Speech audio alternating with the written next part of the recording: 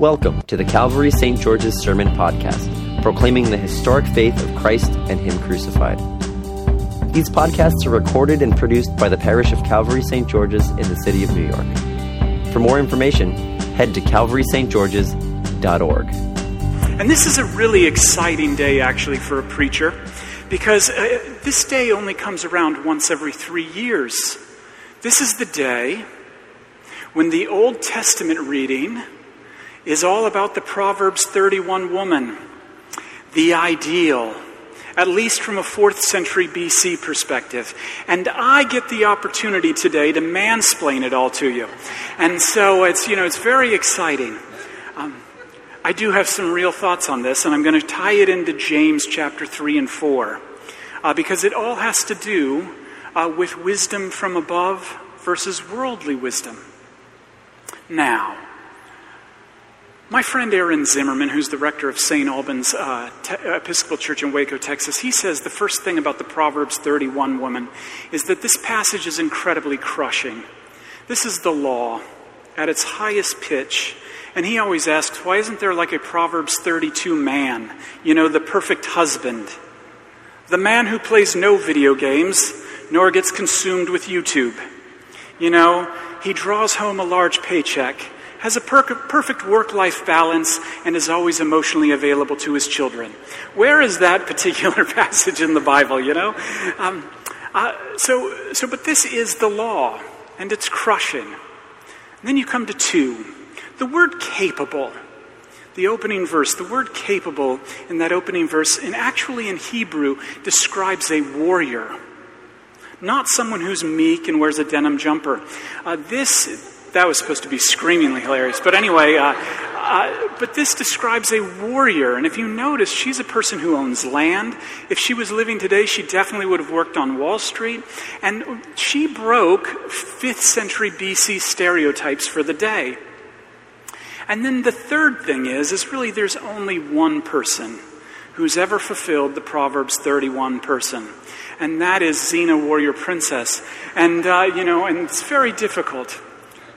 But in truth, this is what you need to remember when you're doing hermeneutics and studying the scriptures, is that the Bible doesn't end in Proverbs.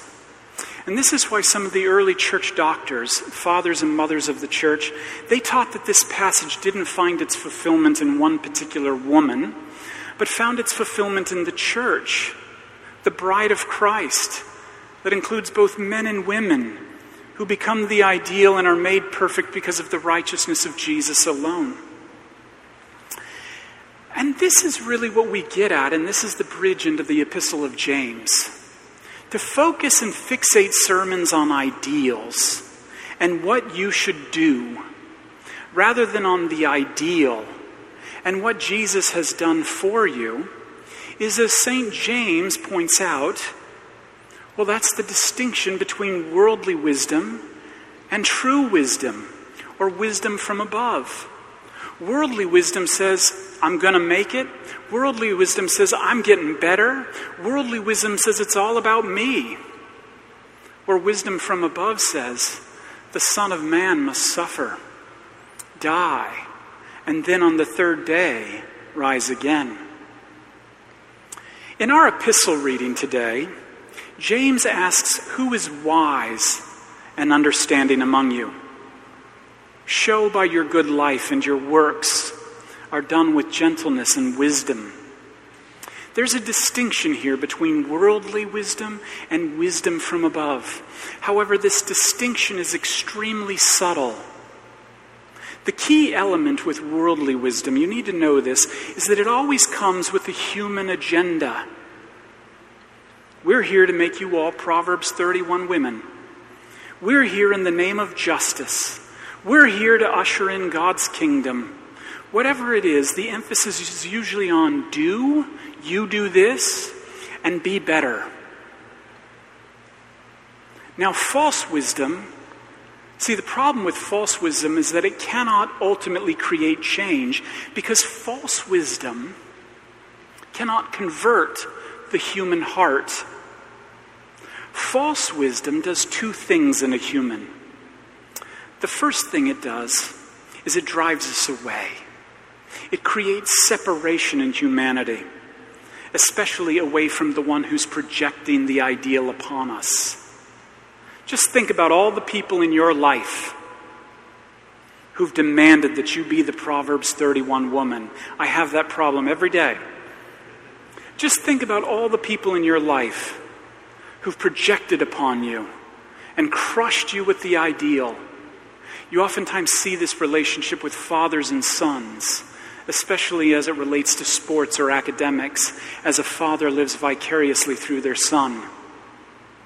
And this emphasis, this constant assessment and expectation, what it does is that it ultimately crushes love and leads to separation. It drives you away.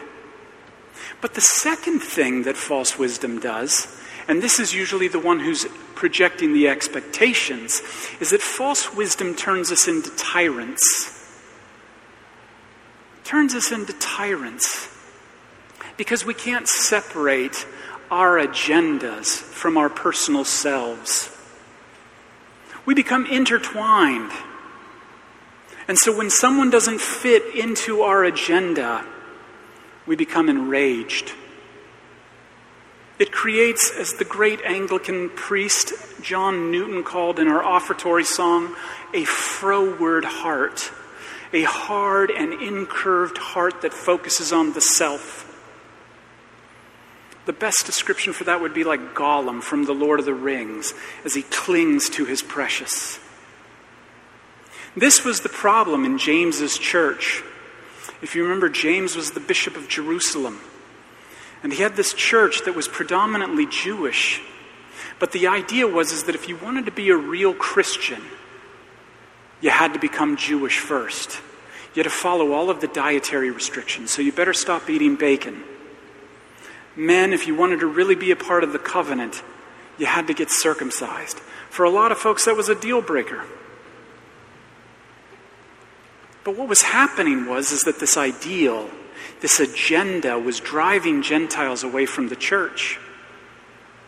Driving Gentiles away from the gospel because they weren't hearing it.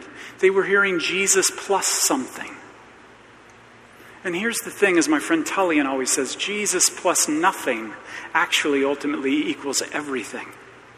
Biblical scholar named Douglas Moo, he makes this point in his commentary on James. He says, the leaders of the Judean church, this was the church in Jerusalem in the first century, were using abusive speech in pursuit of their theological agenda. And as a consequence, the church began to split into various factions. Hence, James refers to this wisdom that comes with an agenda, as earthly, unspiritual, and devilish. And this is my first point. When James speaks of worldly wisdom, he's speaking of any wisdom that puts us and our agendas at the center of things, especially when it comes to the church. This can be something as ridiculous as being a Proverbs 31 woman, or an overemphasis on social concerns, or the way we worship, or the way you pray, or projections upon a spouse or a child, whatever it may be. Now, if you remember, I said a couple of weeks ago, when I began to teach on James, a couple of weeks ago, what rescues James from regular old do-it-yourself religion, from the two-way street kind of religion, you scratch God's back and he'll scratch yours. What rescues James from this is that he's always pulling us up outside of ourselves. He's pointing us outside of ourselves to something that rescues us. In James chapter 1, it's the implanted word. In James chapter 2, it's the perfect gift from above. And here in James 3 and 4, he speaks of wisdom from above. Notice that wisdom from above in our text today is contrasted with earthly wisdom. And it most certainly is not, as you hear today, wisdom from within. Everybody would find the strength within, find the power within. Are you kidding? I'm at the end of my rope. That's the worst news you can tell somebody. Find the strength within. Rather, James, like the rest of the apostles, he pulls us up outside of ourselves. And when James speaks of wisdom from above, he's speaking of the gospel. He's speaking of Jesus Christ, the wisdom that came down not as a peacekeeper, but the wisdom that came down as the peacemaker, who bought through the shedding of his blood peace between us and God our Father. That's God's agenda, to have that message heralded and proclaimed to the end of the earth. And therefore the agenda of the church is not to call you to a better life, but to a new life. Remember what Jesus said from the cross. Behold, I make all things new. The new life that he gives, which comes through the preaching of the gospel. This new life which you may never ever see, but most certainly it is there. And so therefore we need to constantly hear it. And you see, nourished by the message of the gospel, which is you are known, actually more than you know yourself, and you are loved and forgiven more than you could possibly imagine. That message of the gospel constantly hitting your ears and then penetrating your heart, well, that message has the power to heal hurt hearts, heal your deepest wounds. That message has the power. That message has the power to change your life. Because that message, that wisdom is born out of gentleness. The gentleness that only Jesus can bring, which then by the power of the Holy Spirit makes room for what God is doing actually in our midst. This is my second point. Jesus, the gospel is the wisdom from above. And he is pure. He is peaceable. He is gentle. He is willing to yield, full of mercy, and producing good fruits in your life, without a trace of partiality or hypocrisy. And now you and I, sitting in these pews, being refreshed by the gospel, we become, as James says in our reading today, the harvest of righteousness that Jesus reaps. And never forget this gospel truth. It's real easy to forget.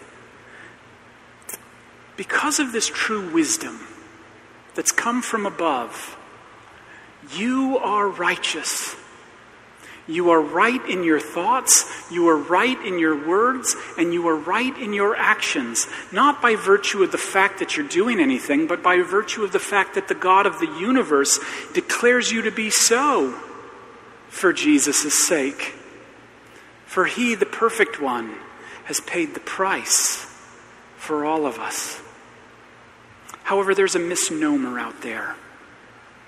A lot of people think Christianity is this like religion of steps, and we make our way up and we get closer to God, and the better we do, the better God likes us and all of that. But the truth is that the Christian faith, as the Apostle Paul understood it, the Christian faith, as James teaches it,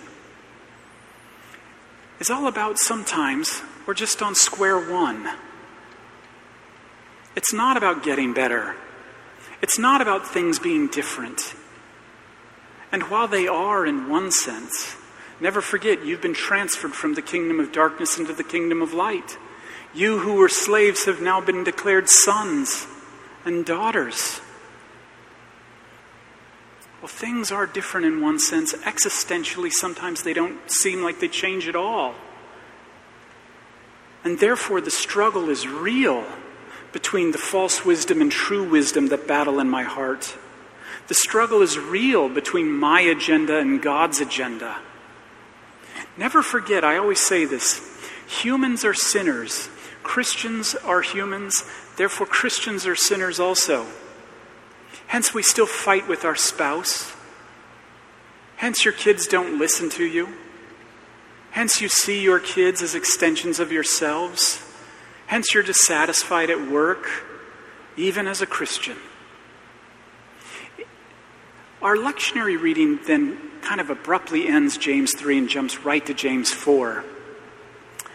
And in James 4, the lectionary cuts it out, unfortunately, because here James delivers the hammer of the law to this congregation when he writes, "You do not have because you do not ask. You ask and you do not receive because you ask wrongly in order to spend what you get on your pleasures." AKA what James is saying right there. He says, because you rest your life on false wisdom, your agenda dominates once again. Then, and this is the part that's been axed out, James delivers the heaviest part of chapter 4, and indeed in his entire epistle. But this may be a bit dramatic, but essentially cutting this section out of the lectionary, out of our reading today, is kind of like watching It 1 and 2 on the airplane. I don't know if any of you have seen it, but watching It 1 and 2 on the airplane is terrible because all of the amazing, gory, scary parts that really give the story punch are cut out. So as your pastor, I don't ever recommend you watch It 1 or 2, but if you do, don't watch it on the airplane. The censored version misses the punch. And this censored version of James misses the punch. So let me read it to you. And then it makes sense, the last verse for us. James literally writes, "Adulterers, do you not know that friendship with the world is enmity with God? Therefore, whoever wishes to be a friend of the world becomes an enemy of God. Or do you suppose that it is for nothing that the Scripture says God yearns jealously for the Spirit that He has made to dwell in us?" But remember, James is always pulling us outside of ourselves. Because if you just get the law alone, you begin to look for your own power and what can I grab onto to save myself? It's our instinct. It's our nature. But James delivers this word outside of ourselves, the gospel, once again. He writes, but God gives all the more grace. Therefore, he writes, God opposes the proud, but gives grace to the humble. And we've been humbled by the law. And so then James is ready to give the gospel, like any true, good pastor. God gives grace to the humble. You see, friendship with the world is thinking that as a Christian, I ever move beyond the cross. So often, friendship with the world, which is the fruit of false wisdom, and here's its subtlety that I was talking about earlier, is believing somehow, some way, I may be better. Believing that I'm right and I have it all together. If you ever go to a 12-step meeting, they'll tell you that's one of the first dangerous signs. And that's why before you ever can speak at a 12-step meeting, you always introduce yourself as an alcoholic. However, and this is why we're all here, not because we have it all together, but we need someone with wounded hands to hold it together for us. God continues to give grace, and we continue to receive that grace. And this is my third point. We receive that grace in the words of a sermon, rooted in the word of the Bible. We receive that grace in the bread that is His body. And we receive that grace by the power of the Holy Spirit as we continue to submit ourselves, therefore, to God. Resist the devil and draw near to God. You see, that's all possible. That's all possible because true wisdom, wisdom from above, reminds us that on the cross, Jesus has already defeated the devil. And by the power of the Holy Spirit, has drawn near to you first. And by His blood, He has claimed you as His own already. True wisdom. Let's rest in that. In Jesus' name, amen.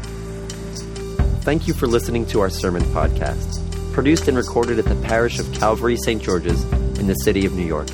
If you feel led to support the continuing ministry of the parish, you can make an online donation at calvarystgeorges.org/giving. Thank you.